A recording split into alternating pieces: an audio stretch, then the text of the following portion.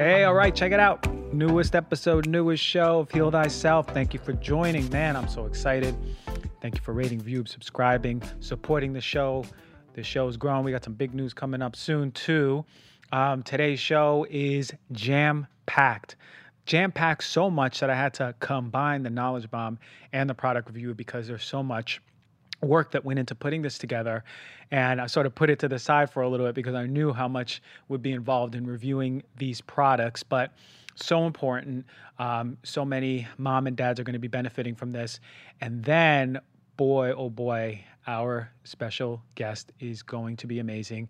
Some really deep stuff we're going to be going into with this guy, and it's going to be amazing stuff. So without further ado, let's just dive right in.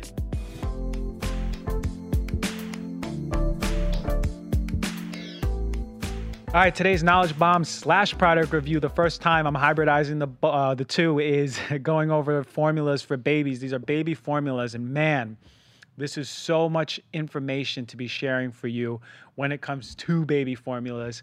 I'll start off by saying there's no good baby formula that I found, period. None that are optimal. Some are pretty good. Some are horrible. So any of you who's listening who wants to open up a business opportunity, I think the best market would be for developing a high quality baby formula. So all your entrepreneurs out there, I just gave you an idea. All right. So it's a very important time in the infant's life, is really this developmental period when it should be breastfeeding, but there's some problems that can arise, especially when the baby's not latching on or the mom's not producing enough milk. Now, before I go to say, okay, go on straight to formula, because a lot of pediatricians will be like, oh, you're not breastfeeding, let's just get your baby on a formula. I think it's important to say that if you're not producing enough milk or the child's not latching, I think it's important to really look into why first before jumping into formula, because there's nothing as good as mom's milk. We know that, but if you have to do formula, of course, that's what I'm here to do and talk about. But look for a naturopathic doctor, look for a functional doctor who really specializes in pediatrics that can help support you as to why, because sometimes it could be a really quick fix. And that's important, those interventions, for us to know before we go on to the formula. All right. And it could be something as simple as maybe a tongue tie on the baby. None of us really talk about that, but that could be stopping the baby from properly feeding. So let's think about all the factors before we even get to the formula. But now that we are at the formula, we're going to go over it. Okay, so as I mentioned, this is a very important time in the baby's life. This is when it's integrating proper nutrition, a full spectrum of vitamins and minerals, and you got those macronutrients, right? Fats, proteins, carbs, calories overall. This is a delicate time when the baby's getting all of that nutrition and it's starting to develop all the important systems, particularly things like the brain and the nervous system in the baby, the bones, the muscles, right? The digestive, the immune system, all really important systems that are being nurtured and growing through this time of breastfeeding and or formula feed, okay? So the first thing I would say about formula is what I found is most of the non-dairy formulas are, one of the first ingredients is going to be rice. And I just did a little series on my Instagram stories on rice and how children should not be having rice, especially infants. And these infant formulas have things like brown rice syrup, right? So the reason why is, for those who didn't see it on Instagram, is because of the presence of high amounts of a very particular heavy metal called arsenic in rice. So when you concentrate rice, so like rice syrup solids or rice concentrate, brown rice syrup, you're starting to see more arsenic, okay? So that's why. And if you look at the consumer reports, the consumer report on this, you'll see that there's a list of the recommendations on how to integrate rice into a child's life, and or just it also has a breakdown of the amounts of rice that we should eat as children, adults, infants.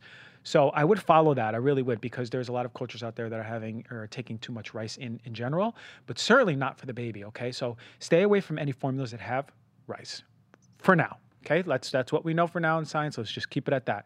Let's move on. All right, so look, you know how I feel about dairy. I did a whole dang dairy episode. I'm really vocal about it.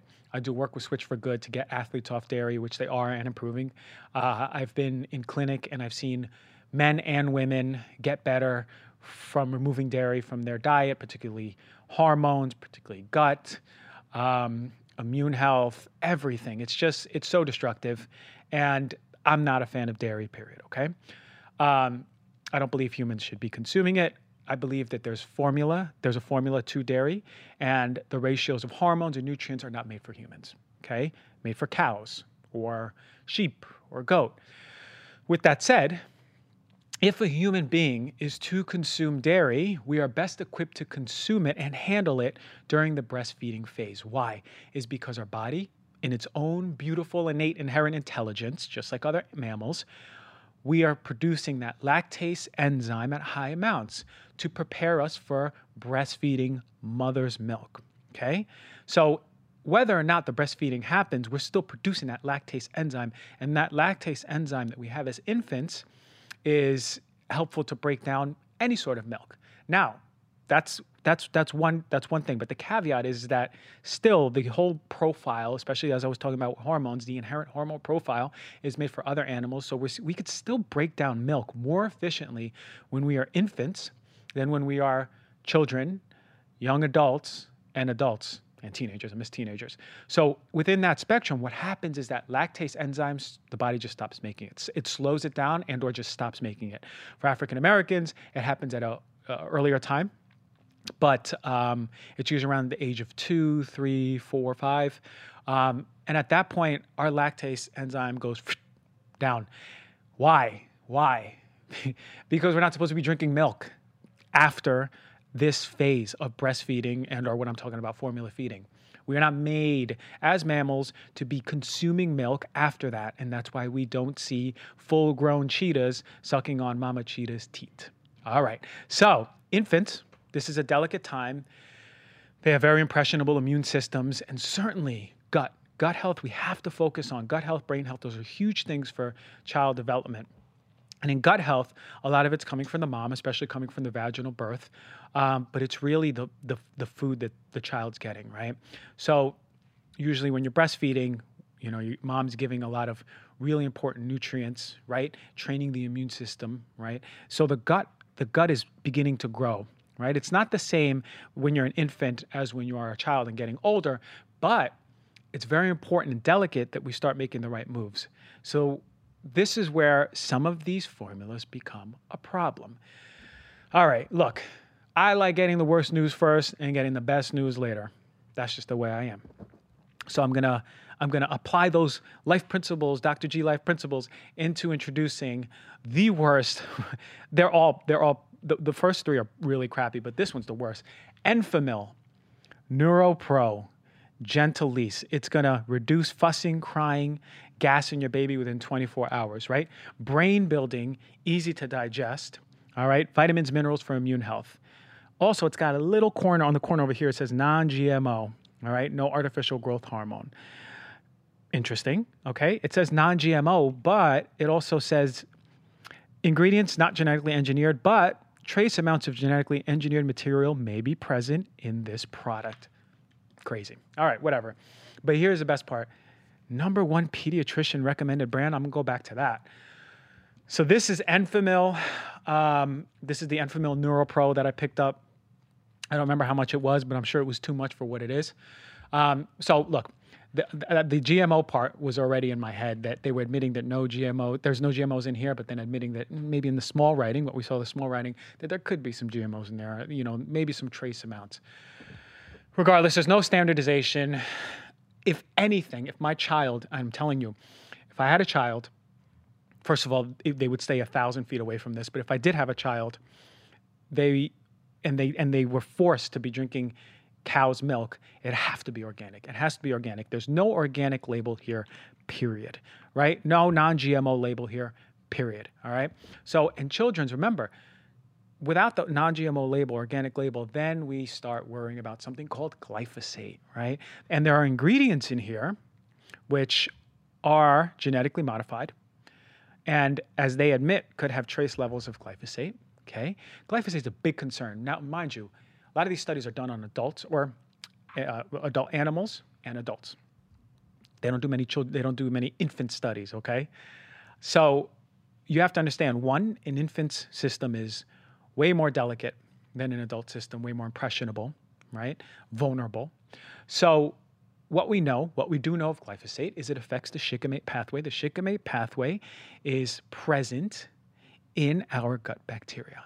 So the same way it kills off bugs that attack the crops, the same way that it does that, it's affecting our gut bacteria.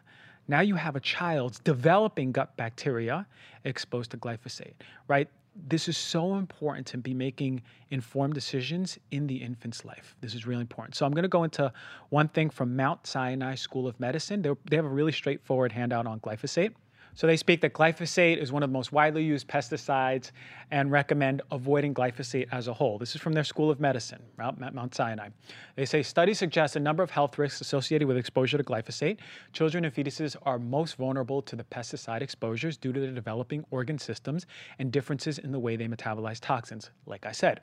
In addition, developmentally, normal hand-to-mouth behavior, close proximity to the ground, and that's where pesticides settle, and high respiratory rates result in higher exposures of children to these pesticides compared to adults. This is from Mount Sinai School of Medicine. So you got to think about additive exposures, right? You breathe them in, you're exposed to these pesticides, but really the number one way that children and adults are being exposed to pesticides, particularly glyphosate, is through what goes in our mouth, right? But you got to understand, babies are still putting their hands in the mouth all the time too. So they go on to talk about, it's known for the studies, it's known to be a probable carcinogen, probably causes cancer. Endocrine disruptor, great. You want to have that in an infant? No. Brain development, organ development disruption, nervous system toxicity, and antibiotic resistance. That one's a really big red flag, right? Because let's say, knock on wood, your infant becomes really sick and needs antibiotics. Theoretically, then, the pesticides in these formulas could be predisposing your child to antibiotic resistance. That's kind of scary. So, and again, you gotta, if this is your first time hearing any of this, go research Monsanto. Learn about the papers in court that came out that uncovered the truth behind glyphosate, right? And how they manipulated many of the studies that a lot of these people in the health industry hold their hat on. All right, check this out. What's in here? Water, okay? Is it filtered? Is it tapped? I don't know. Corn syrup solids. Okay, well, that's added in when they hydrolyze or break down proteins. Why? Is because when they hydrolyze and break down proteins, it has an odor and has a very particular color. This gives it a sweeter smell, a sweeter taste. Okay, 92% of the corn in the United States is genetically modified. There's no proof here that it's not genetically modified, particularly with their little small writing inset that they had in there. And a bigger concern, as big as a concern, is the concern that it spikes up your blood sugar, particularly the child's blood sugar. We don't want your infant's blood sugar spiking up every single day, 3, 4, 5, 6 times a day, okay? So corn syrup solids are mostly sugar. It's also got something called palm oil. I want to talk about palm oil a little bit. There was a study that compared, and this was one of my favorite dairy studies. It compared cheese to vegan cheese, right? Non-dairy cheese. And they said they both cause the same amount of inflammation, right? That was the conclusion. But then you look at the methods of the study and you see how sneaky and smart this dairy industry was. What they did was they took cheese and they compared it not with just vegan cheese, but vegan cheese and palm oil. Palm oil is one of the more inflammatory oils. It's really, really high in saturated fat. So what happens after that study is the conclusions were the same because they both had the same amount of inflammation or C-reactive protein results. Just by adding palm oil. That's how sneaky the dairy industry is, as an aside, just so you have an idea about how manipulation of these studies happen. But yeah, palm oil is inflammatory, likely because it causes an effect or it starts inflaming our digestive system by increasing the amount of endotoxins in our gut and then that getting into our blood. And also it's environmental irresponsible to be supporting palm oil that isn't ethically sound. I submit you look into that and see what they do to the orangutan population. If you don't care about the environment, then care about what it does to the body. All right, it's got sunflower oil, okay? It's right there, sunflower oil. it's almost 70% omega-6. Omega-6 are needed in our diet, okay? It's good for the skin, good for the bones, good for metabolism, good for reproduction. But the thing about sunflower oil and omega-6 in particular is that we have too much of it in our diet in comparison to omega-3s. Sometimes we see 20, 30 to 1 omega-6 to omega-3, when in reality it should be 1 to 1, 2 to 1 omega-3 to omega-6. The problem is with omega-6 is that when they're metabolized, they create something called arachidonic acid. And that's a pro-inflammatory mediator. And then that pushes the production of things like leukotrienes and prostaglandins. Those little proteins are the reason, or cytokines are the reasons why when you feel sick or in pain or inflamed, you feel like crap, because there's really high amounts of those mediators in the body. So that's why we want to stay away from really high omega-6 oils over and over in our diet, and particularly in an infant formula. Soy oil, the other oil in here, again, no guarantee that it's not genetically modified, right? It's got the non-GMO claim, but it's got the little inset in there that says a little bit differently. It could contain trace amounts of, but it's non-GMO, right? Enfamil. So along with dairy and corn, it's up there as one of the top allergens. And I always wonder, is soy one of the top allergens and corn one of the top allergens because of the food inherently in itself, or is it because it's highly sprayed and then we're eating the conventional and we're really just allergic to the pesticides, herbicides, insecticides? And again, this is another oil that is high in omega-6. About 50% of it is omega-6. Not as high as the sunflower oil, but still high. So I really would love to see, Enfamil, more omega-3 oils in here as well, right? To counteract that ratio of omega-6 to omega-3s in a day, like flax oil or something, okay? All right, vitamins and minerals. There's a ton in here. You need vitamins and minerals if you have a growing baby, but it's unknown sourcing in here. You never know where the sourcing is coming from, particularly without the USDA organic label. The B vitamins are commonly derived from toxic coal tar. Vitamin C is commonly derived from GMO corn, right? So what we see here is unknown sourcing for the vitamins and some of the poorest and unabsorbable forms of the vitamins as well. So this is a really crappy product. Anyway, so getting to the thick of things here now, we have the non-fat milk, okay? No organic label. Remember I said, if you do drink milk, it has to be organic, period. I'm gonna go into that later. But non-fat milk, no organic label. Milk is not genetically modified, right? It's not typically a GMO food. So this label, what they tell me here, non-GMO, means nothing. Milk has vitamins, minerals, fat, protein. It also has high levels of saturated fat, hormones, endogenous and exogenous hormones, right? Internal, like the hormone profile to make a cow, a little baby cow to a big boy cow, right? It also has hormones coming outside of it, right? And I'll go into that later. Antibiotics, environmental toxins, right? So, like I said, that is already the concern with not having organic milk in here. And there's a little inset about RBST. So RBST is called recombinant bovine somatotropin, and that's created by none other than Monsanto. And that's a fancy word for artificial growth hormone that increases milk production in cows. It's controversial because some say it increases a very specific protein called insulin growth factor 1, right? IGF-1. And you get trace amounts. Some say you're not going to get any through the milk. And then other studies will say, yeah, you get trace amounts and it gets into the blood and it causes issues. The big issues that it can cause is inflammation. And as we get older, and this is why I tell people, particularly with cancer, who have a history of breast cancer, prostate cancer, to not drink milk, is because it can push tumor growth, especially for hormonal cancers. So that's why I said prostate and breast. But inflammation is a big issue. So heating helps break down that protein. So great, you can heat it up. But RBST cows develop more mastitis. This is udder infections, right? So they're given more antibiotics than the normal cow, 25% actually more antibiotics than the normal cows. What this does is it increases pus in milk, right? So now you're getting more pus in the milk, and you're theoretically, and as we see in studies a little bit more, getting antibiotics in the milk. Again, another controversy. Some studies say ain't no antibiotics in the milk. Others say, you're damn right there's antibiotics in the milk. That's from Health Canada internal report. But this is nothing new. Back in the 50s, they were finding antibiotics in milk. And this was surprising because I found a National Dairy Products Corporation review, right? Dairy industry, for once, they find something that sort of incriminates them, right? Because every study you see by the dairy industry, those studies say, hey man, dairy is amazing for your bones. It's not. Dairy is amazing, get you strong. Dairy is amazing for children. It ain't. So it's so funny because that, you'll see every study by the dairy industry being pro-dairy. But this is one thing that actually, one, admitted that there's not only antibiotics found in milk by the National Dairy Products Corporation, when they released the review. There's not only dairy antibiotics found in milk, but there's also multiple different types of antibiotics found in milk. And the biggest concern they were talking about is antibiotic resistance, right? Especially when the microbiome is formulating, right? Remember I talked about, what do antibiotics do? They just, they're like an atomic bomb on the gut for anyone, right? Especially infants. So it's happy to see that National Dairy Corporation was looking for solutions, right? But they did find different types of antibiotics in milk and looking for ways to remediate that. They put some suggestions to remediate it. So look, you can worry about antibiotics in milk, or you can really start looking into other sources of milk.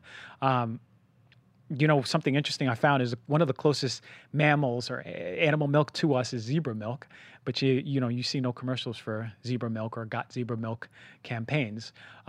It's sort of silly to think that, why has cows been chosen as the milk? Even horse milk is closer to us. I believe even rat milk is. Anyway, I'm digressing. It's got whey in here. That's a liquid that forms after milk is curdled and strained. It's a byproduct of the cheese industry. And at some point they were throwing it away and they go, hey, wait a minute. Can we make some money off of this stuff? So they're turning a profit and they created whey protein, which exploded. And look, I fell for it because when I was in college, I was a whey fiend. I was lifting, taking the whey, and guess what? My digestive system was a mess. And I swear to God, I don't even think it ever recovered since college and having taken in all that whey.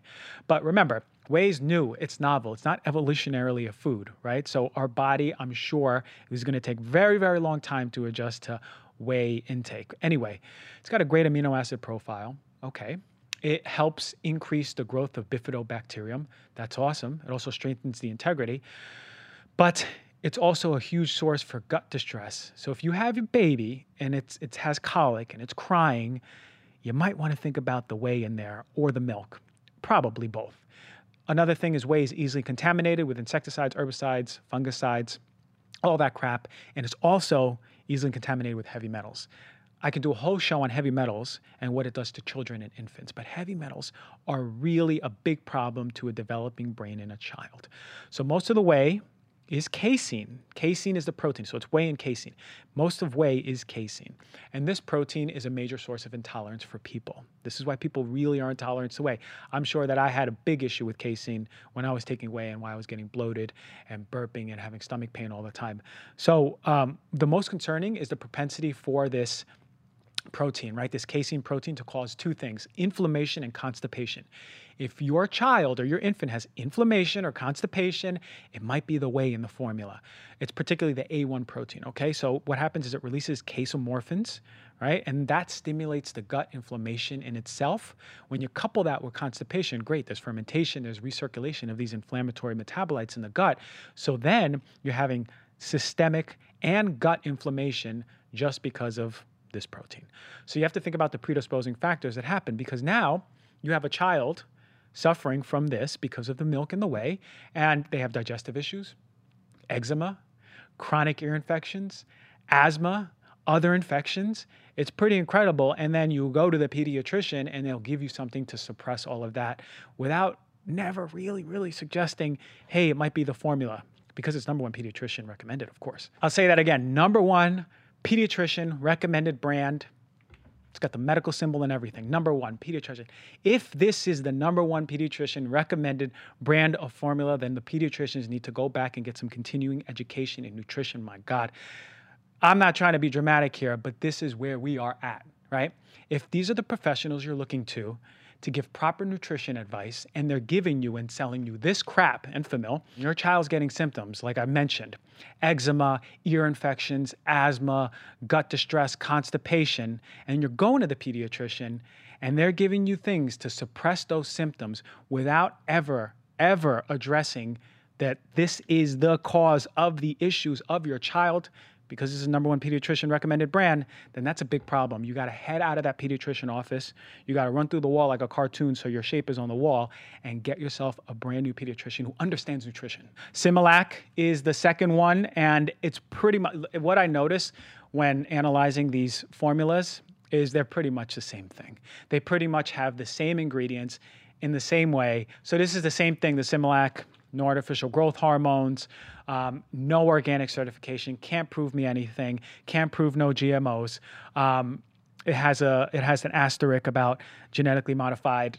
I mean, it's literally the same formula as this Enfamil, and everything I said just goes the same for this. So the whole rant that I went on with Enfamil, I could have just switched it over and did the same thing with Similac, but I had to have grabbed the Enfamil because of the pediatrician recommended brand. But regardless, Similac is crap, period. Stay away from it. Before I move to the better ones, this Nutramigen, which is actually the hypoallergenic formula by Enfamil, and this is the non-dairy one. This doesn't have rice, which is great, but it's also non-organic, doesn't say anything about genetically modified ingredients, and guess what?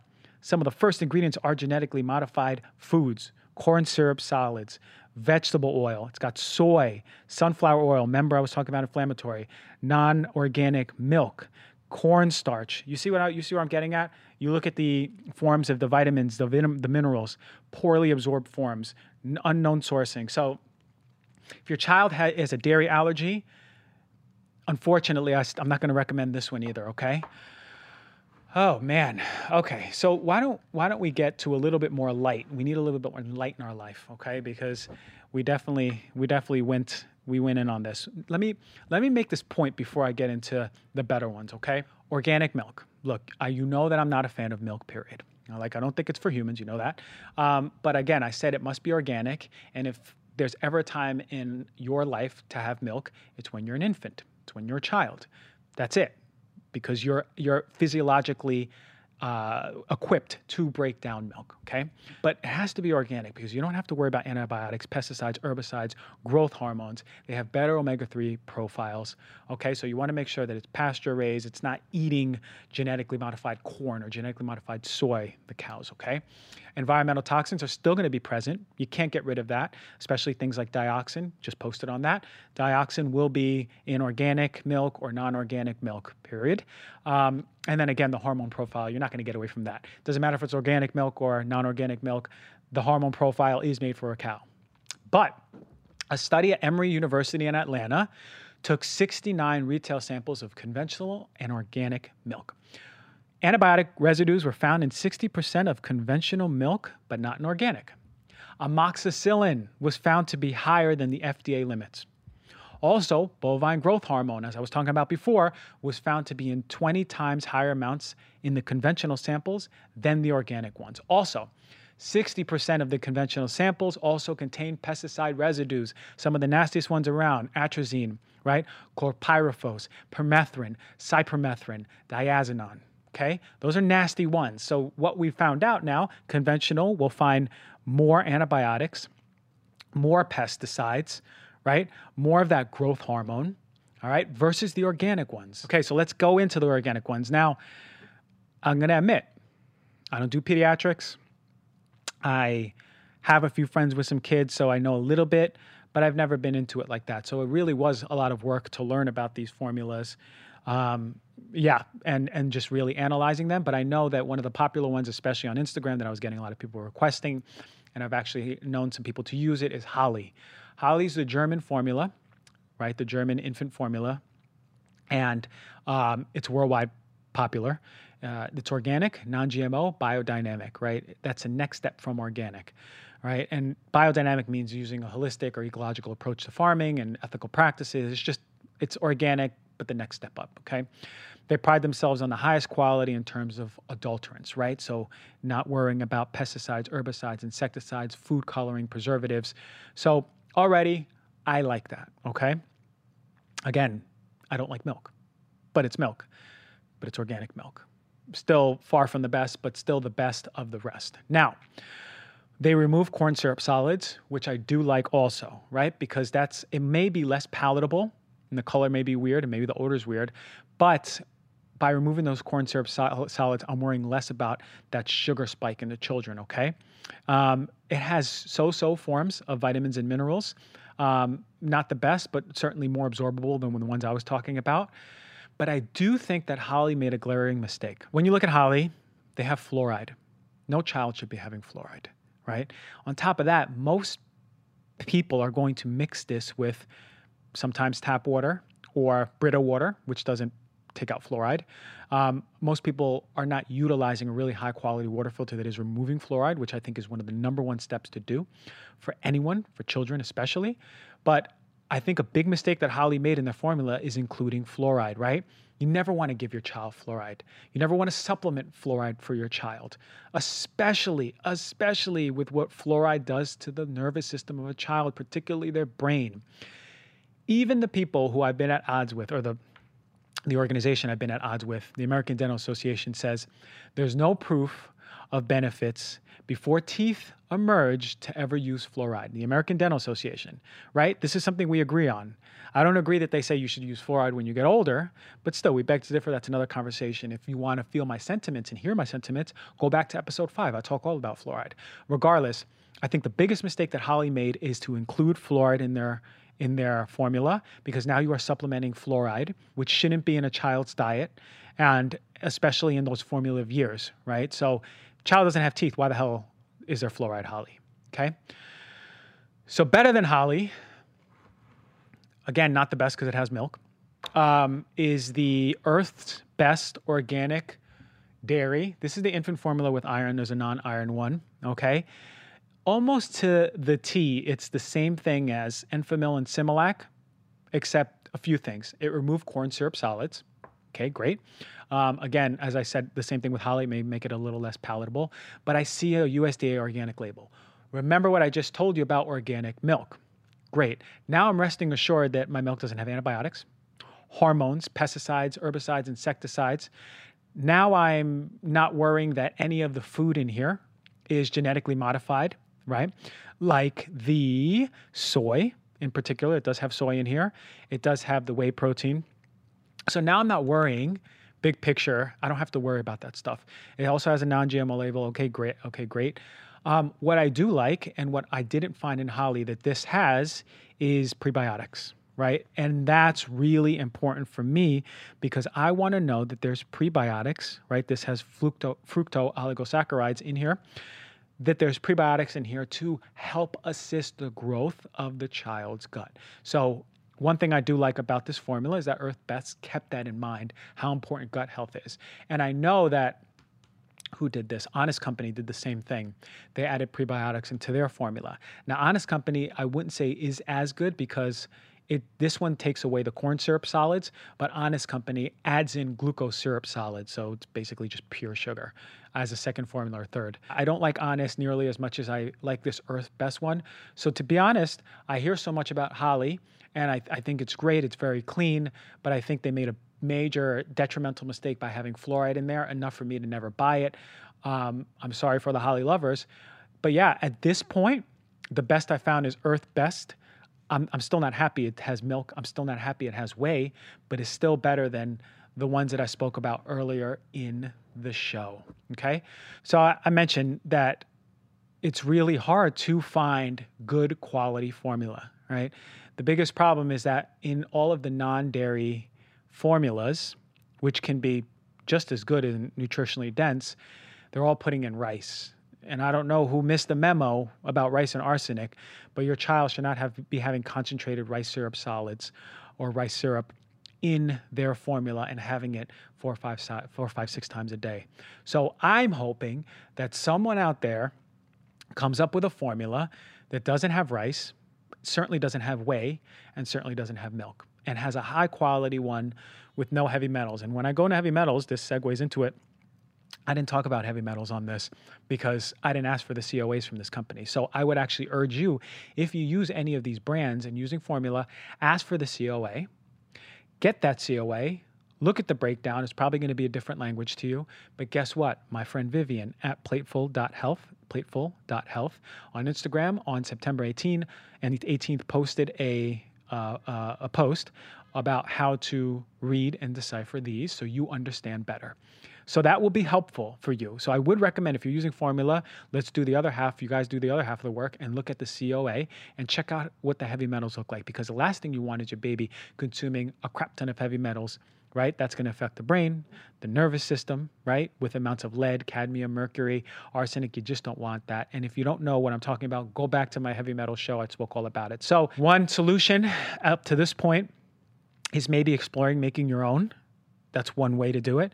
And you may be able to do that with a nutritionist or a dietitian who is less so tied into believing that we should be drinking milk, or getting together with a naturopathic doctor, functional medical doctor, someone, a practitioner who can really guide you into doing this. Also finding out as to why you're not producing milk and or why the baby may not be latching. And one of the last recommendations I can make is looking into donor programs. There's formal and informal donor programs where they donate breast milk. The other problem is you don't know where the breast milk is coming from, right? So you don't know how the person's eating. You don't know what their habits in life are, right? So you don't know what's in that breast milk.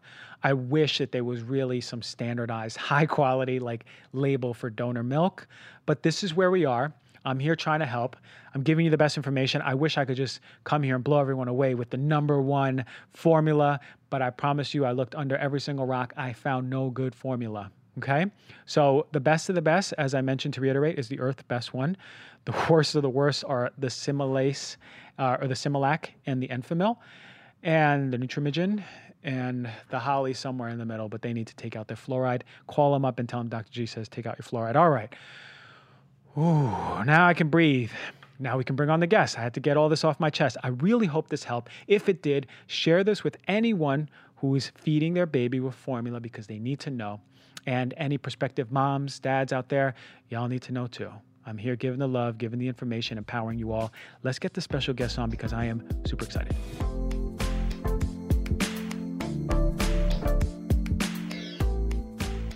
All right, everyone. Today's special guest, I'm so excited to go into because this is the first guest where we're going to talk about high vibe, deep stuff, the stuff that really resonates, but the stuff that I've been willing and wanting to share with you for so long. This is Jesse Wynyard. He's out of New Zealand. He's a speaker. He's a life coach.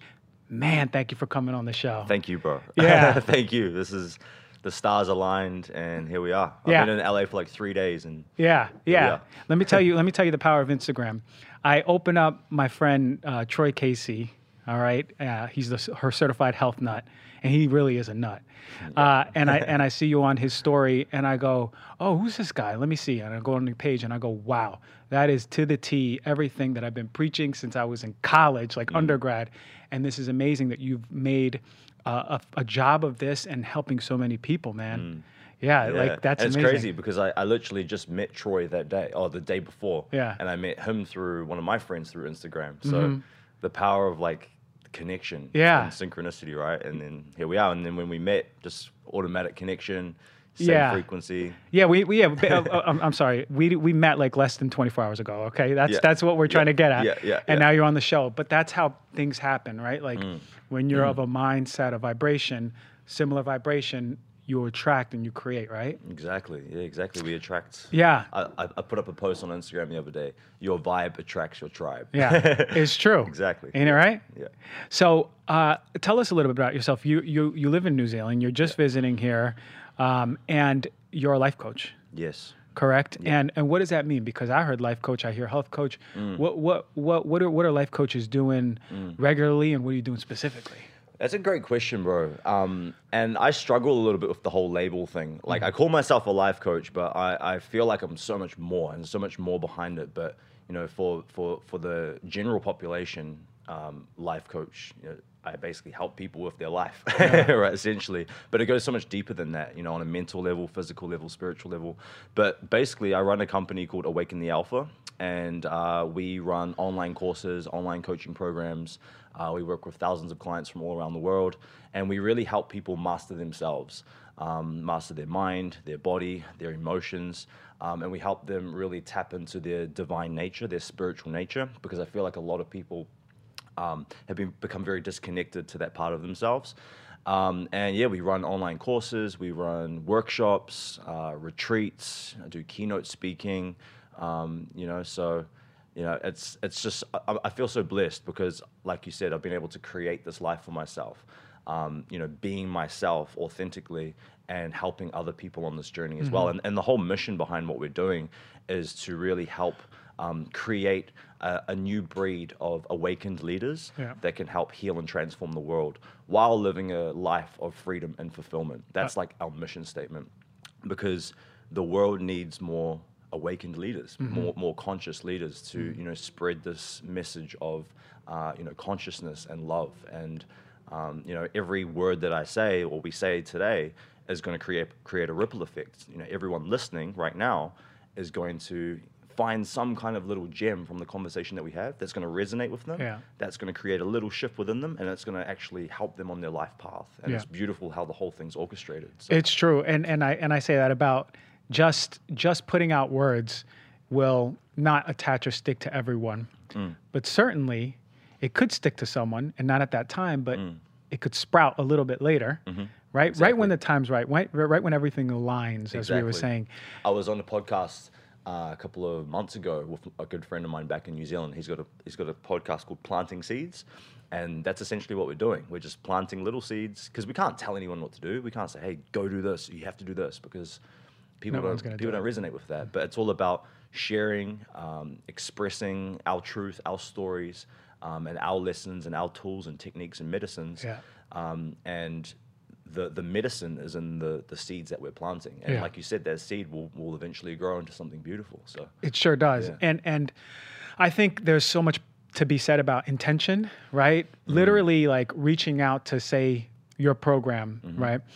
Your company, that's intention, because they're already creating or getting those gears going. Exactly. That Intention energy creates your flowing. experience. Exactly. Yeah. So just those who are listening and wanting to hear this episode, that intention's there to learn more, because we are all curious beings and we want to explore our truth. And at the end of the day, we all have the same truth, right? We're deep, deep love, unconditional, high vibration love.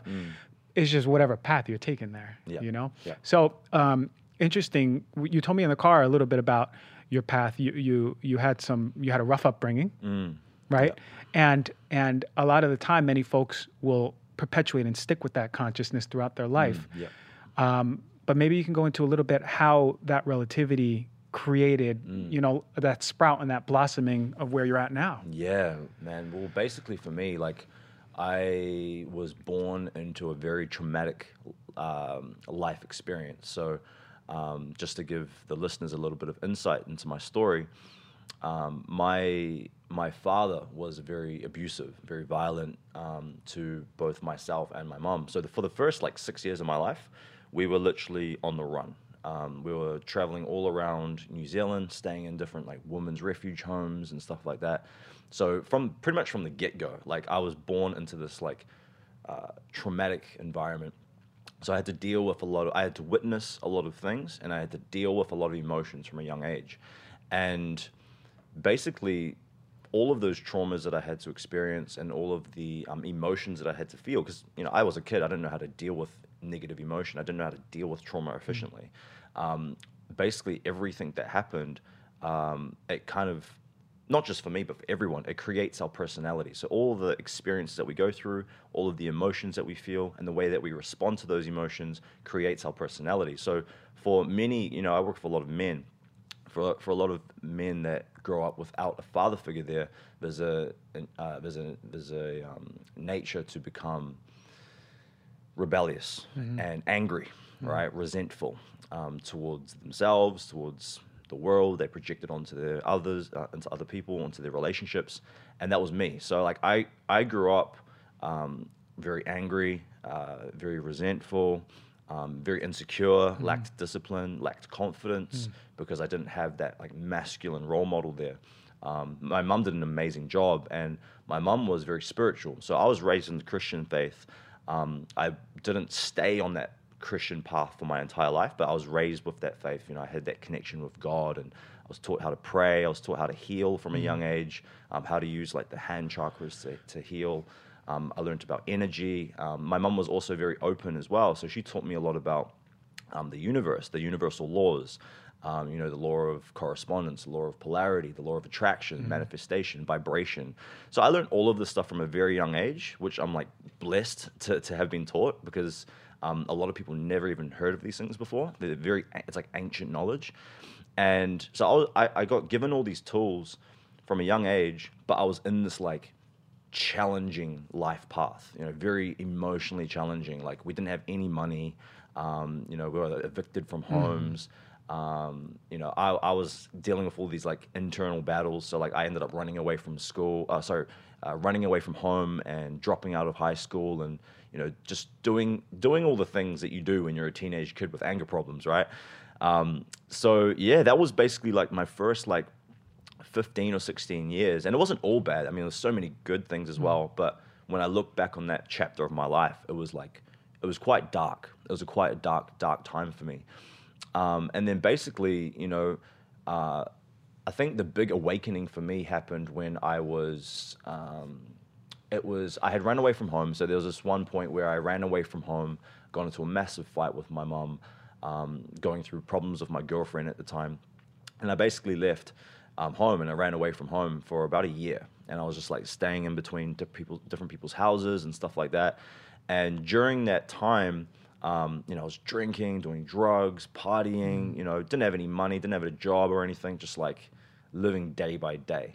And I had like a victim mentality. So the victim mentality was, it wasn't my fault. It wasn't my responsibility. It was my mom's fault. It was my dad's fault. It was the government's fault. It was the education system's fault. It was everyone else's fault but my own. And I lived that for like a year. And then after a year, I saw that the world around me was evolving without me. I could see people that I was growing up with. They were like going on, moving on to bigger and better things, doing things, creating success in their life. And I was like, wait a second, why am I still in the same place that I was 1 year ago? And I just made a realization that, oh shit, it's because I haven't done anything to change it. I haven't taken responsibility. So that was like the big, like a massive wake up call. And this was when I was like, I think 18 years of age. Like I had to take responsibility, because if I don't take responsibility now, I'm probably going to end up in jail, end up in a gang, or end up killed. Mm-hmm. I'm not going to be in a positive. Yeah. And I knew deep down, because my mom always, raised me with faith. She taught me all of this amazing stuff from a young age. I knew that I had potential. I knew that I was here for a purpose. One of the quotes that my mom taught me from a young age, I think it's from the Bible, was God gives his toughest battles to his strongest soldiers. And that always resonated with me. So whenever I went through any kind of low point, it was like, I just remembered that quote, God gives his toughest battles to his strongest soldiers. And I realized that I was going through all of this for a reason, but when I made that realization to take responsibility, I had to like transmute all of that negative shit and turn it into some positive shit. And that was probably a lot of power you had behind that, right? Yeah. Because it was like building up all of this negativity, and like polarity, right? Mm. Boom, like changing that. So how did you shift that? How did you shift those life experiences? How did you get out of that perpetual cycle? It all came down to a decision. It was like, because I was living the same life every day, drinking, drugs, partying. Every day was pretty much the same cycle. And all the people around me were doing the same things. All of the people around me were in the same mentality. They were like on the same frequency. Yeah.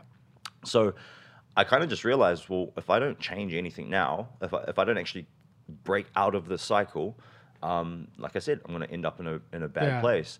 So it came down to a choice. And because I had been raised with all of these powerful gifts, and I had been taught all of this powerful information from a young age, the law of attraction, manifestation, vibration. I kind of had a little bit of an understanding about this. I was like, okay, cool. It comes down to me. I have to make a choice to break out. So I remember it was like, I can't remember the exact year, but it was January 1st. It was a New Year's resolution, literally. Perfect timing. And I was like, okay, this is the year that I'm going to sort my life out. So I went back home. I apologized, took responsibility to my mother. She actually gave me a book at the time, which was called The Secret. I'm sure you guys all know about The Secret. And, I was 18. I knew about all these things, but getting, that book given to me at that specific point in my life was just divine timing. So I read that book, and because I had made that decision I had that thought to make the decision to change my life, and I was reading this book, it was all just speaking directly to my soul. And I just decided to follow everything it was teaching me. You know, I decided to put those intentions out there. Like you said, intention. What do I want? Well, I want to live a life where I'm able to, you know, be financially free. I want to be abundant. I want to be able to travel and have amazing experiences, amazing relationships. I want to do all these things. So I started to like think about that stuff and focusing my energy on those things. And then the ripple effect, you know, that's how the universe works. As soon as you shift your focus to something, it creates this like momentum and everything just starts to change. And literally within the space of 3 months, January 1st, I think it was like March, I can't remember the exact date, it was like sometime in March that year. Within 3 months, I became a fully qualified health coach, personal trainer at the time. And then I had manifested my dream job, which was traveling the world, working as a health coach, holding health seminars, speaking on cruise ships. I got to travel over 24 different countries from around the world. I was making more money than I've ever made in my life. Met so many amazing people on those journeys. And that was in the space of 3 months. Like literally homeless, broke, nothing, to doing like living my dream life 3 month time frame. Yeah. And that just shows the power of intention. So then how does, you say making the decision, but what parts are there to the decision? Because there's a lot of people who are sort of in the dark as to like, all right, well, look, I have a shitty job. I don't like my job. I kind of don't like my boyfriend. I kind of don't like my girlfriend. Like, what decisions do we make, and how do we start shifting or transmuting that energy, as you mentioned? I think it just comes down to understanding what we don't want first, and then understanding what we do want. Because as soon as we understand what we actually want, and then we recognize that we can have that if we wanted to, then you have to ask yourself the question, well, why don't I have that? If I'm in a relationship that I'm not happy in, why am I there? You have to start asking yourself those powerful questions. Why am I in this relationship? Why am I in this job? And then when you ask yourself, you have all the answers within you. So why am I in this relationship? Oh, it's because I feel lonely when I'm alone. Well, then you've just learned something about yourself. Yeah. Why am I in this job? Well, I'm in this job because I need the money. I need to pay bills. Cool. Well, could you do something else that can make that money and pay the bills? And if so, what would be the thing that you would do that you would actually enjoy? Yeah. And it's just about asking yourself those powerful questions. And I think a lot of people, they give all their power away. And that's because of the way the society is structured. You know, we live in a society that has disempowered us, so that we don't really know to ask those questions, because we have no idea that we can actually break out of that cycle. We just think that we're destined to live a life path that we don't actually enjoy. You know what I mean? And all throughout the world, that's just been society's programming that, we are to do this. We are to be in this job that, you know, we kind of like, but maybe kind of really don't like.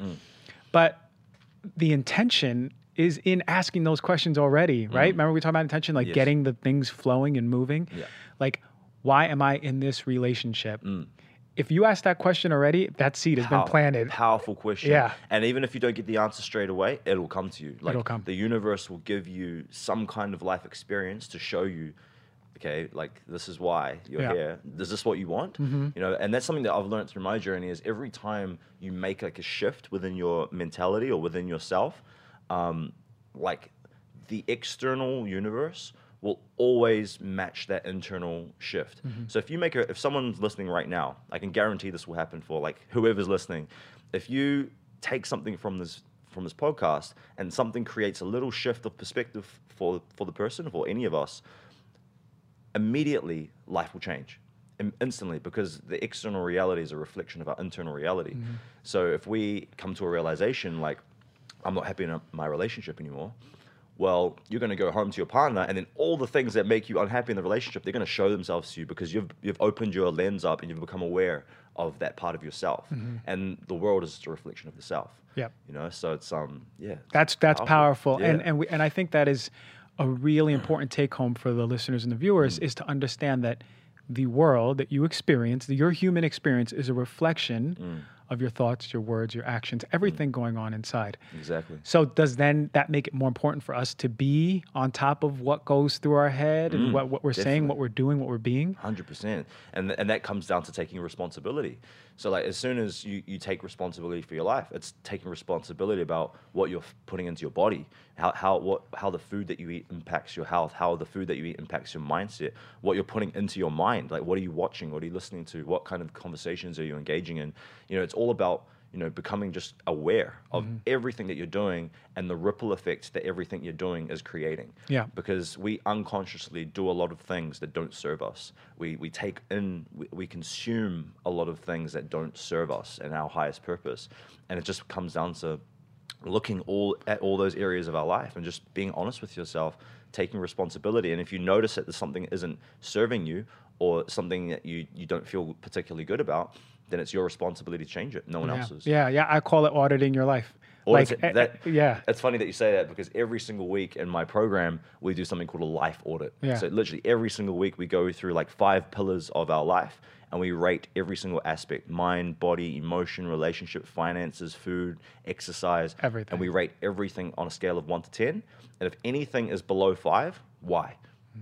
And then it gives my clients the ability to like take responsibility and make the necessary changes to change it. I love that. I really do, because you're forcing these folks to do it way more than I say. I say just do it every month or so. But like if you can weekly just, you know, get a journal or it could reflect. even be like I would even suggest to get to a point like weekly, like monthly's great. Weekly's really good because we work in like a very I work hard with my clients. We go through a lot of information. We're doing a lot of deep work with these guys, and they invest good money into it. You know, so like I'm giving them that service.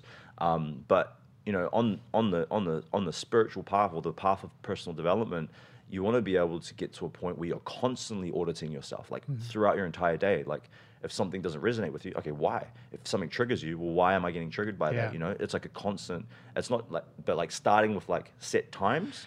That's why journaling and like all of these things are really powerful. But eventually, you just want to get to a point where you're always observing yourself. Questioning. Being always that silent observer and saying, why did that person's words trigger me when on the surface it wasn't really even offensive? Yeah, exactly. Because obviously you have something in there that you got to really address. So then how do people address this stuff? Like, do we have to go in and meditate for 48 hours and then we find out? Because there's a lot of traumas that people don't know that are sponsoring their daily thoughts, words, and actions. 100%, yeah. And I know that that's a lot of work, but is there ways that people can reflect better? What do you suggest? That's a tough question, man, because there's so many different methodologies out there. There's so many tools out there that to you know, expand one's consciousness and awareness of themselves. But I think like it really starts with just number one, asking those powerful questions to begin with, and then finding some kind of practice that is going to strengthen that level of awareness. And I think, you know, meditation, breath work, are 2 tools that I teach my clients from the get-go. But something that I teach my clients on week 1 of our academy program is something called finding your place of power. Your place of power is essentially the present moment. Okay, right here in the present moment, because whenever we're thinking about the trauma we're experiencing in the past, whenever we're creating stories about the future, we're living in the future. Anxiety, depression, you know, being non-present. So I think the first thing, and that's why I teach it in week 1 of our program, is learn how to be present. Just be here in the now and be, like you said, the observer. And I think that's one of the most important things. Just understanding that, you know, don't identify so much with like your thoughts. Don't identify so much with your emotions. Just understand that they're a part of your experience. And when you're in the present moment, fully, not just like half present, because a lot of people think being present is like watching TV. That's not being present. Being present is like with yourself right here, right now, deeply connected with your inner self. When you can find that place of power, then you can ask those quite powerful questions, and that's when, you know, that's when you can start to get the answers or the clarity that you seek. And to get to your place of power, it just requires tuning in. It just requires, you know, breathing, focusing on the breath. Right? Yep. Just one breath and just repeat Yeah. And some people that live really high stress environment, really high stress lives, it might take a few minutes of breathing. But I think everyone needs to realize that they have that ability to come into this present moment, to detach from all the things that are creating all of this like stress and anxiety in their life. They can actually detach from that, bring it back, find that place of power. And within the place of power, this is what I tell my clients. There's three things. The first thing in your place of power is you are at peace. Okay, and I think peace is so important for every single one of us to learn, because peace doesn't necessarily mean happiness. You can like, if you're going through a super challenging experience in your life, it's hard to find positivity in that straight away. Okay, I can't say to someone, oh yeah, your friend or your family member's suffering with cancer, just be happy anyway. You can't do that. Sure. But what you can do is you can find peace. And peace transcends the duality. It transcends the happiness, unhappiness paradigm.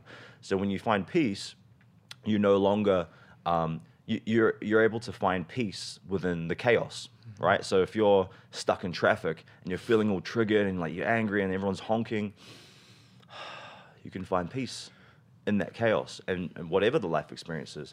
So that's the first thing. Second thing is flow, right? Finding the flow. So, a lot of when we go through life, we make our experience harder for ourselves, our journey harder for ourselves by the amount of resistance that we have towards what's happening on the outside. So if something on the outside is like triggering you or challenging you in some kind of way, we tend to have this like resistance, like I don't want to feel this, I don't want to go through this. Place of power, there's no resistance because you're present, and that's when you move into the flow. And when you're in the flow, that's when everything just starts happening for you. Mm-hmm. So it's important to always be in the flow. Whenever you notice that resistance, you can feel it within your body and within your nervous system. You just bring it back, let it go. And then the final reason why the place of power is so important is because it taps you into your limitless potential.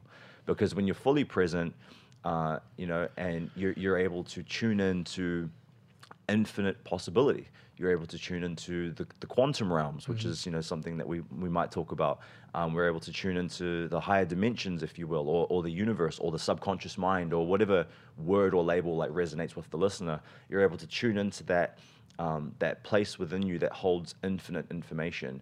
And when it comes to your career, your business, your relationship, that's where all the answers lie. Mm-hmm. It lies within that space within you, where all the answers, where you have access to all that infinite information. Mm-hmm. That's where you ask the powerful questions. That's where you set your intentions. Yep. And you can, and if you can train a person to stay in that state as often as they can, which is a practice. It takes a long time to be able to stay in it. But if you eventually, for enough practice, you can stay in that place of power, man, that's when you really become the creator. Yeah. Of your reality, like consciously. Yeah. That's when you blaze fires, shift industries, change the world. Understand that your potential is limitless. Yep. Like you said, man, with enough practice, I believe just even meditating, you're tapping into it more and more and more and more. And the best thing is it transcends your waking life, and then it sort of becomes your point zero, right? Because we live in this autopilot, reactive world. Right, where we're never the observer of our thoughts. Yeah. But I didn't learn breath work till later, even after meditation, ironically so. But breath work is so important too, because shoot, man, like it's even quicker. Yeah, breath work is amazing, and it's really cool that we're talking about this, because this week in my program, I'm still working while I'm over here, and we did a coaching video with my clients on the Awaken the Alpha Academy on, I think it was on Monday. And it was all about breath work, and it was all about emotional transmutation, which is another technique that we teach. And breath work is so powerful because literally in the space of like 5 to 10 minutes, like not even that, like 5 minutes, you can literally get to that place of power. You can get to that alpha brainwave frequency, and you can supercharge the body, alkalize the body, tap into the nervous system, all within the space of like 5 minutes. So breath work and place of power, like these are just like words that I'm using, labels. There's so many different other words for them, but bringing those two things together and making that like an intentional practice that you do every day, man, it'll like change your life. Yeah, and I tell people like this is why I always push rituals, is because rituals really gives you the me time, the reflection time. But even if you don't have, because I'm always saying try to take an hour in the morning and try to take some time at night. If you have 15 minutes, breath work takes like 5-10 minutes. You know, at night you can meditate for 5-10 minutes, 20 minutes, 30 minutes, whatever it is. But just having those two things to put you in that place of power. I want to call it the place of greatness. Yep. Right? Place of Whatever it greatness, is. man. Like That's that, it. like we all have access to that. You mentioned something, and this is where people, we may lose people, but not the way we're going to explain it. We're going to be really good at this. Yeah. Quantum, Yes. right? We are always connected to this quantum field because we're made up of this quantum energy. And quantum physics is a branch of science that is really, it's so intriguing, but so hard to put your finger on because it's very evasive at understanding scientifically. But that quantum field, what is it to you? To me, that's a great question. So I came across quantum physics a few years ago. I started doing a lot of work. I started doing a lot of research into Greg Braden's work, Dr. Joe Dispenza. I'm not too sure if you follow their work, but amazing people, and it's really cool because these kinds of people are like the way showers. They're like, these are the guys actually doing the work. They're doing the research. They're collecting the data on like thousands of people from around the world. And I started to see how these people were starting to like heal themselves of like cancers and like all these different diseases and like through this thing called the quantum. And I started doing a lot of research into it. And as I was researching into like what quantum physics was all about and starting to try and wrap my head around the scientific components to it, it made me more aware of everything that I already knew from my own spiritual path and my own subjective experience. So quantum physics is great because it's taking spirituality and a lot of the concepts and the ideas that people have been using for thousands and thousands of years, but it's looking at it from like a scientific perspective, which is allowing us to understand, because knowledge is key, knowledge is power. So if you get someone that isn't so spiritually open or spiritually in tune, and you get them to look at something about quantum physics, then they can start to logically understand it a little bit better. But to answer your question, bro, the quantum realm for me is just really a name for the multi-dimensional universe that we live in.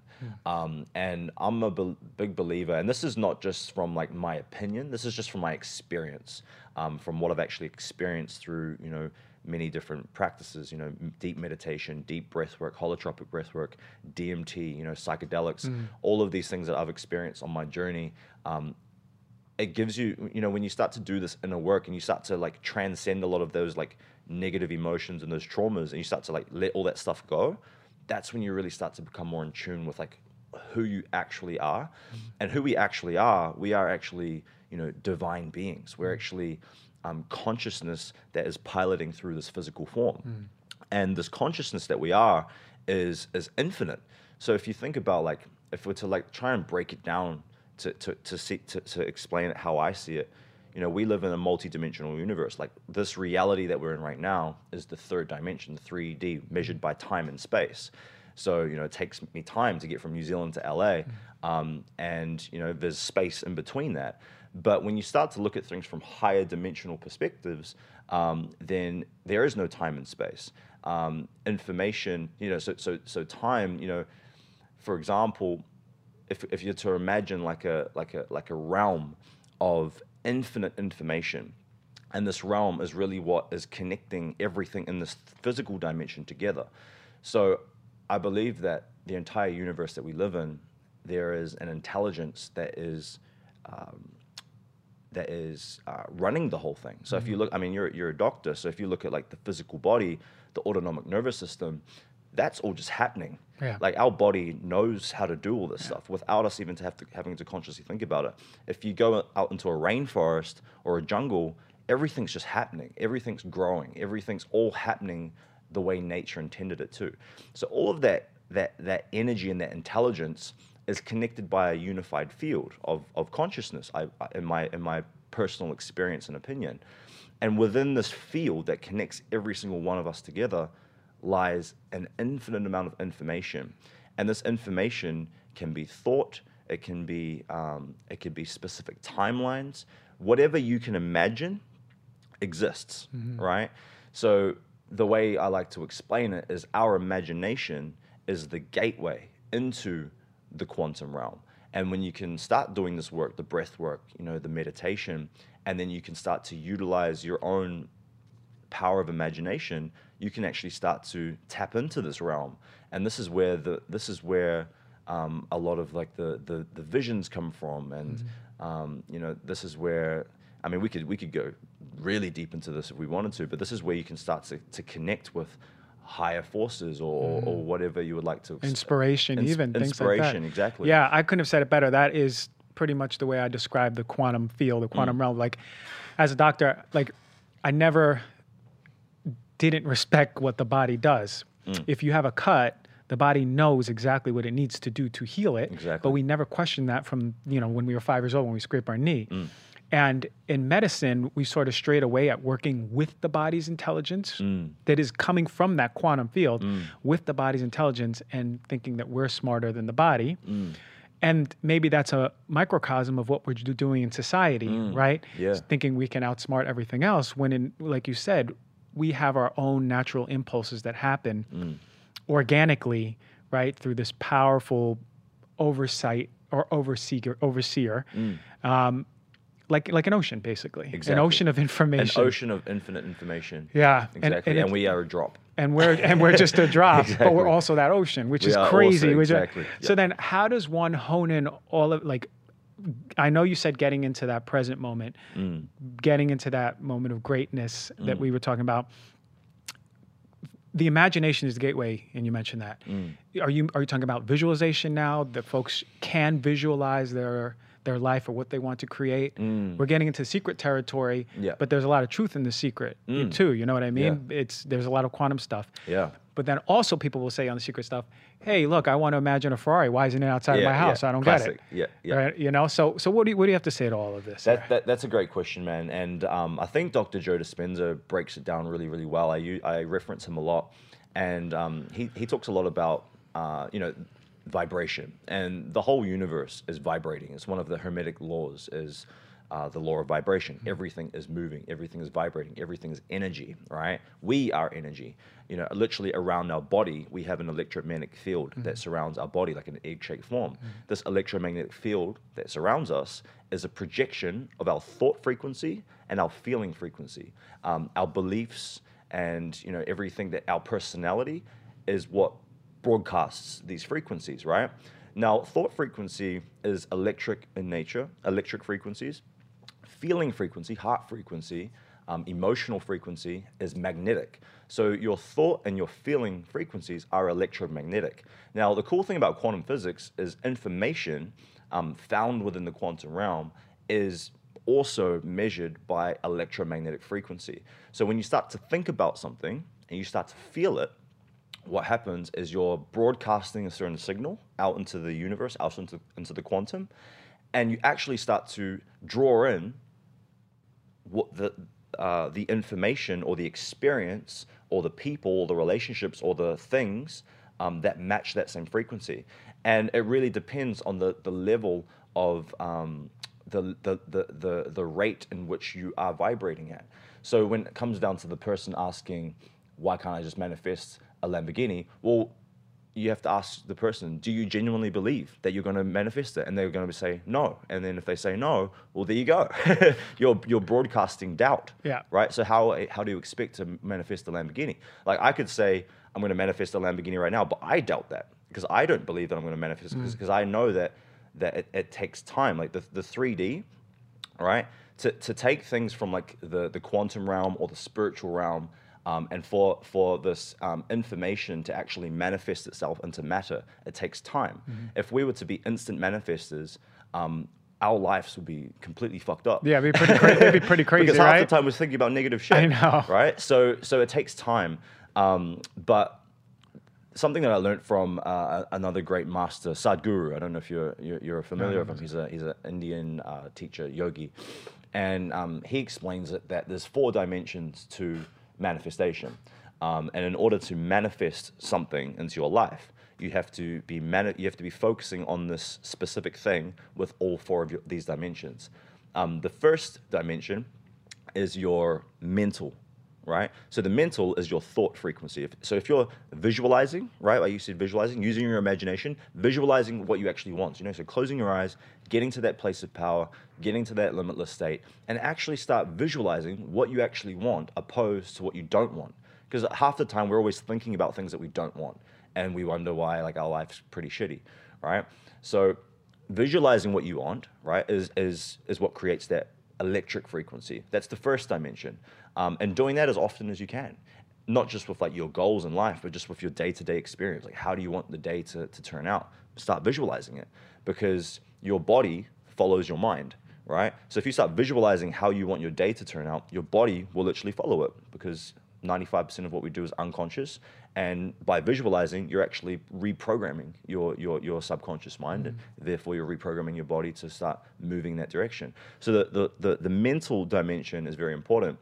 The second dimension of manifestation is your emotional dimension. And the emotional dimension is your feeling. So when you get into that visualization state, it's cool to be able to like see it and like see the travel, see the country that you're traveling to, see the relationship that you want to be in, or whatever it is that you're wanting to create. But it's another thing to feel like you're actually there. And when you feel it, like you feel the sand on your toes, you feel the wind, the Californian wind blowing on your face. You feel, the love from the person that you're with. You feel the experiences, and you actually feel the excitement. You feel the joy. You feel the happiness.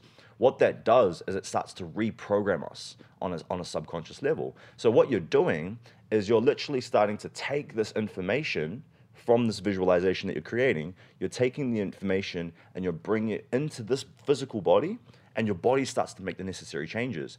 And this goes deep. Like if you look at Dispenza's work, this is where people start to heal themselves, because they're visualizing and feeling what it would feel like to be cancer-free, and then it actually happens in their body, which shows that this is like not just some woo-woo stuff. This is actually like legitimate shit. So that's the second dimension. The third dimension is also important, and this is the physical dimension. You've got your mental, visualization, thought.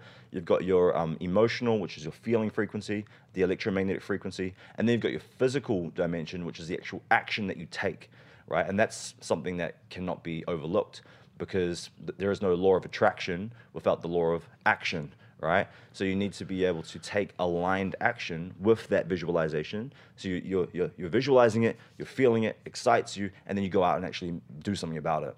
And then when you combine those 3 things, then the universe will start to provide you with all the relationships and the connections and the experiences. But then the fourth dimension is where it gets really powerful. And this is when you start to get into like manifestation mastery.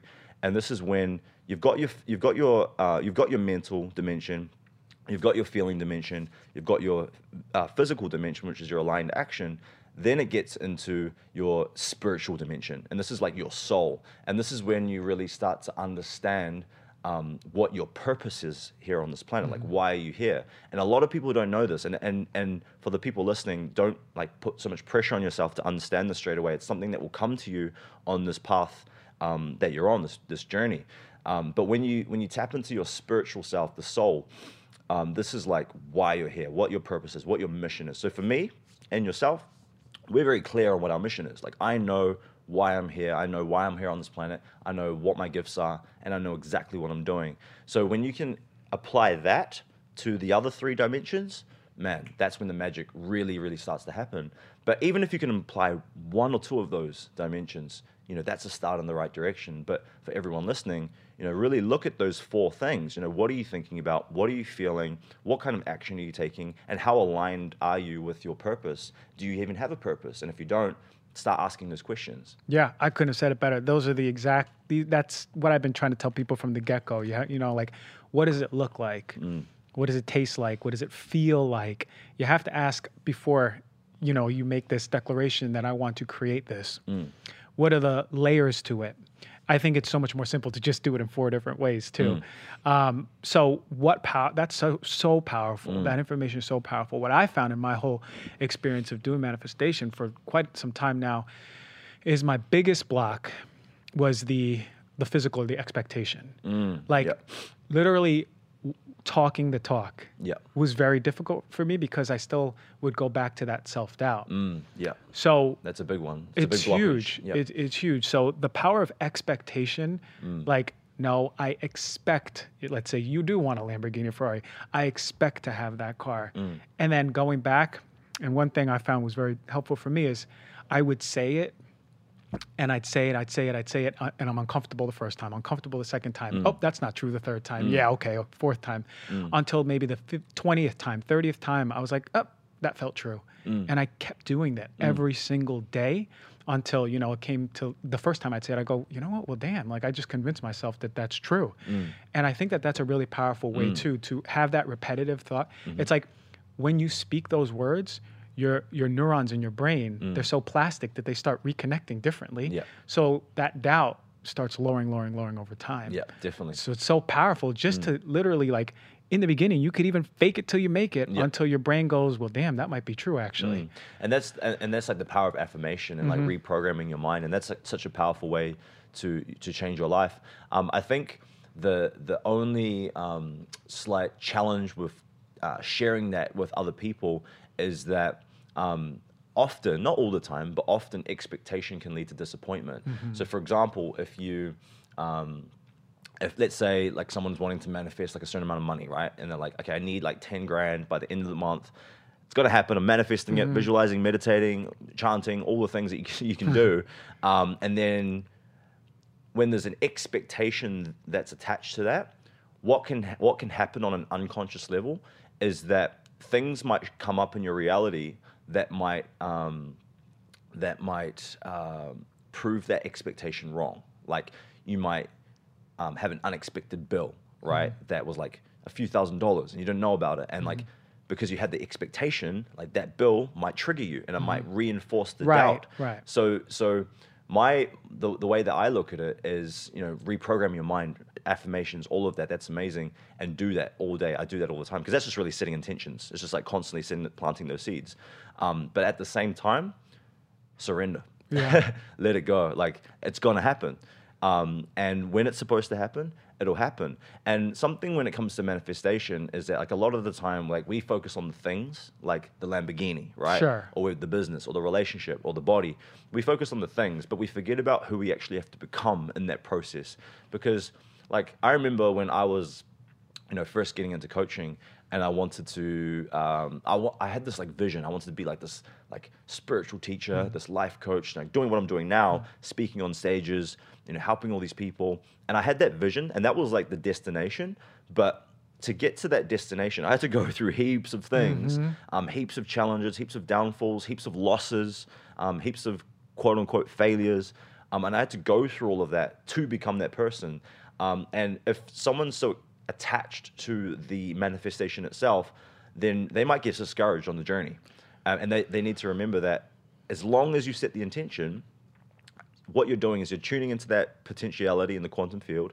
It's going to come. It'll come, but you got to go through some, like you got to allow those dimensions to merge together. And through that merging of realities, you're going to have to learn some shit. And there's going to be a lot of good things that you learn, and there's going to be some bad things, like challenging things that you learn. And as long as you continue to have, I guess, faith, or not even faith, knowing. Yeah. Like you know it's going to happen. Yeah. And that's something that I think a lot of people need to realize is the power of knowing. When you know something's going to happen, it will happen. And you just have to let it happen the way it's supposed to happen. Yeah, I call that unwavering faith, but I'm gonna call it unwavering knowing. Knowing, yeah, right? exactly. Like, yeah. and I would tell people like, no to like the biggest authority in your life, even it could be a spiritual authority, a religious guru, an icon. If they came to you and said that's not going to happen, you say, go back to where you came from because I know, unwaveringly. And I think something interesting you said is to create that manifestation or vision or reality or what you want to create. It has to merge with the person you are, or you need to become to have that, to create that. So maybe you want to be a person on stage, but you're scared to be in front of crowds, right? You have all of these old stories that you need to shed. And guess what? All that's going to come up as an opportunity for you to shed. And that's going to, and when it comes up, it's going to be uncomfortable. It's going to be uncomfortable. And then that requires, being present. That requires awareness. It requires asking those questions. All those things that we was talking about at the beginning, Right. they all start to come into it because that's exactly what's going to happen. You're going to get challenged. Yeah, but being the observer, you can always overcome that challenge because you actually know that it is a challenge and why it's here. It's not just coming on autopilot. Exactly. It's coming because you asked it to come. And again, we label things as good and bad so quickly that we go, oh no, this is a bad thing, run away. Instead of going, this is a bad thing, thank you. Yeah. Yeah. Now let me shed my old operating system and be this new me so I can merge with this reality that I'm creating. Yeah, exactly. Right? Exactly. Man, I feel so high vibe right now. Yeah, we got man. it flowing. If there was like an infrared electric camera, we'd be able to see electricity flowing over here. Exactly. Yeah. Yeah, man. So so for folks, like as we're wrapping up, so for folks who are out there, they're listening, what are 3 or 4 things, anything, what are some tips that they can take to start their journey of awareness, of consciousness, of creation, of greatness, of power, all these things that we're talking about? Because this might be the first time people are hearing this. And if it is, where do they go? What do they do? That's a great question. I think one of the most important things is really just looking at like where your energy is going and what is filling, like what information you're taking in.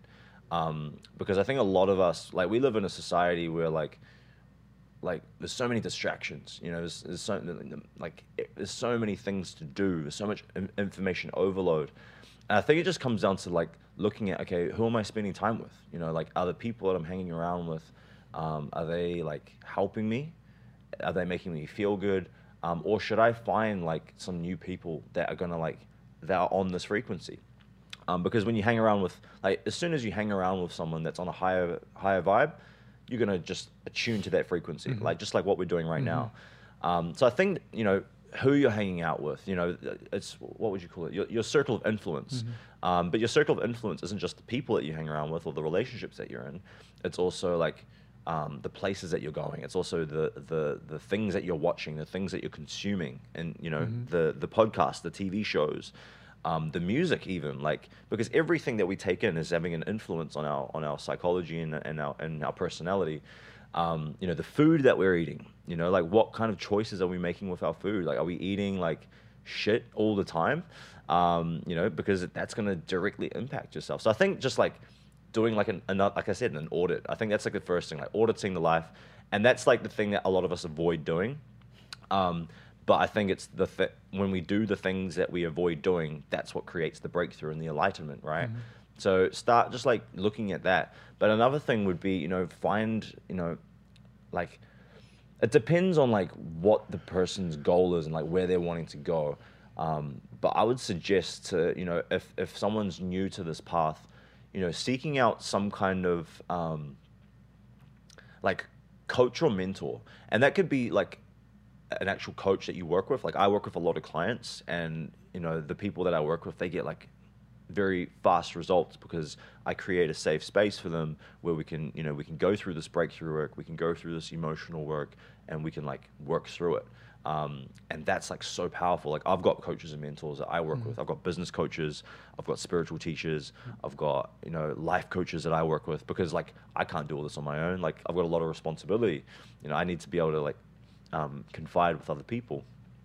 So I think finding, a coach or a mentor, but it doesn't have to be like, if someone doesn't have the money to invest into a coach, man, look at the internet. There's like so many. Everywhere, your page, everywhere. Like, there's so many people out there who are speaking these same vibes. Exactly. And like, I mean, like, social media, you've got access to every single mentor on the planet. Yeah. And the amazing thing is, like, when you start listening to these people, like this podcast right now, or like, for me, when I was a teenager, it was like Tony Robbins. I used to listen to a lot of Tony Robbins because he was just like so powerful and so inspiring. It just transformed me. It just transformed the way I saw things. Even if I didn't understand everything he was saying, I was only picking up like little things at that time. It was like, I knew that there was like another level of consciousness. So you want to like find someone that's on the level that you want to be on, and like whatever field, whatever industry or whatever, and like start consuming that content, opposed to like, and then it'll get to a point where you start just listening to yourself and you become the master. Yeah. And that's like a really powerful place to be. So yeah, man, I think circle of influence, what you're putting in your body, what you're putting into your mind, you know, who you're surrounding yourself with, who's like guiding you, who's like leading the way for you. And then developing a form of practice, you know, meditate, you know, some kind of practice that's going to allow you to tune in to your inner self. And that's usually going to be something along the lines of meditation, breath work, or any way to bring yourself back to that place of power. I mean, there's so many different methodologies out there, yoga, you know, it really just depends on like what people resonate with. But sure. There's so many tools out there. And we're living in this time where like the whole collective consciousness of humanity is rising. Like everyone is becoming more awakened. Everyone is becoming more conscious. And like I was at a thing on Monday where there's like 30, 40 people doing like breath work and ecstatic dance. And like I never met any of these people before. Yeah.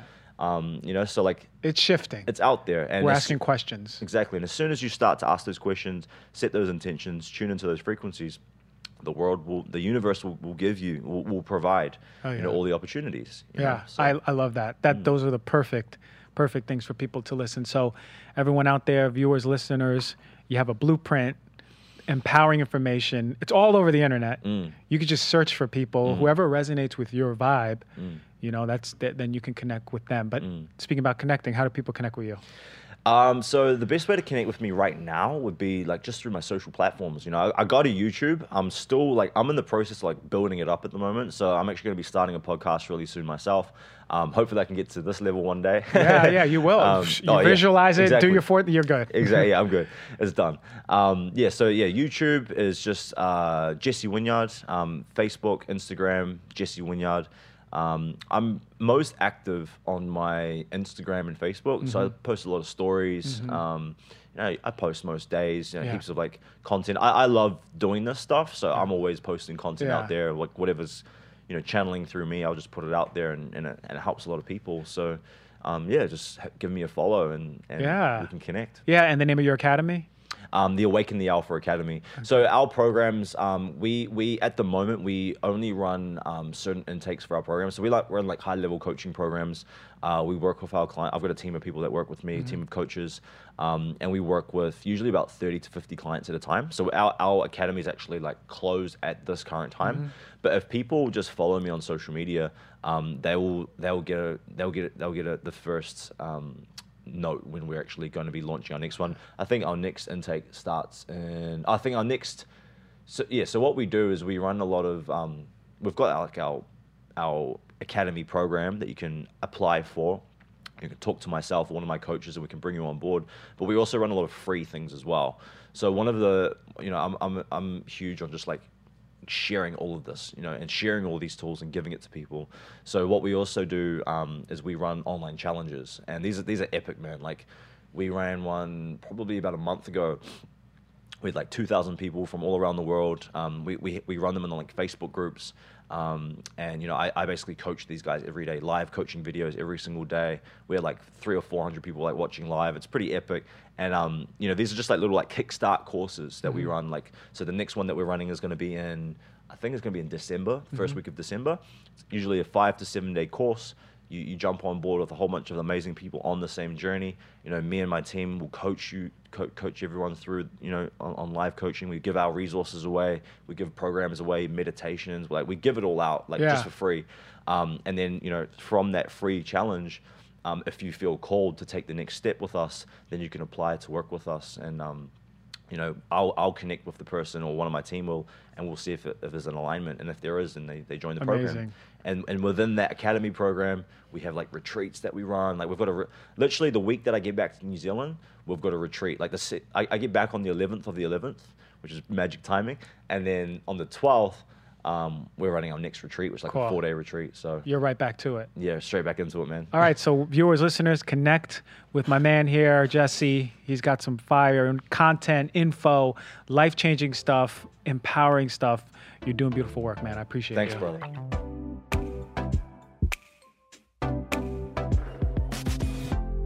Man, I got to tell you, that conversation between us two really hit home, because when you're vibing with someone and you guys are speaking each other's truth, and this is for anything, it could be about the conversation we had, or it can be about BMX bikes, or it can be about cookware. If you guys are vibing and you're speaking each other's truth, that's what I live for. Like these conversations where you have a real true awakening. And I really hope that Jesse was able to help you out and awaken a part of you that is empowered, that has greatness, and that can really change.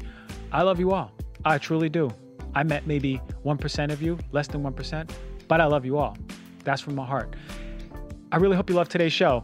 Please rate, please review, please subscribe. We got big news coming up. All right, much love to you all.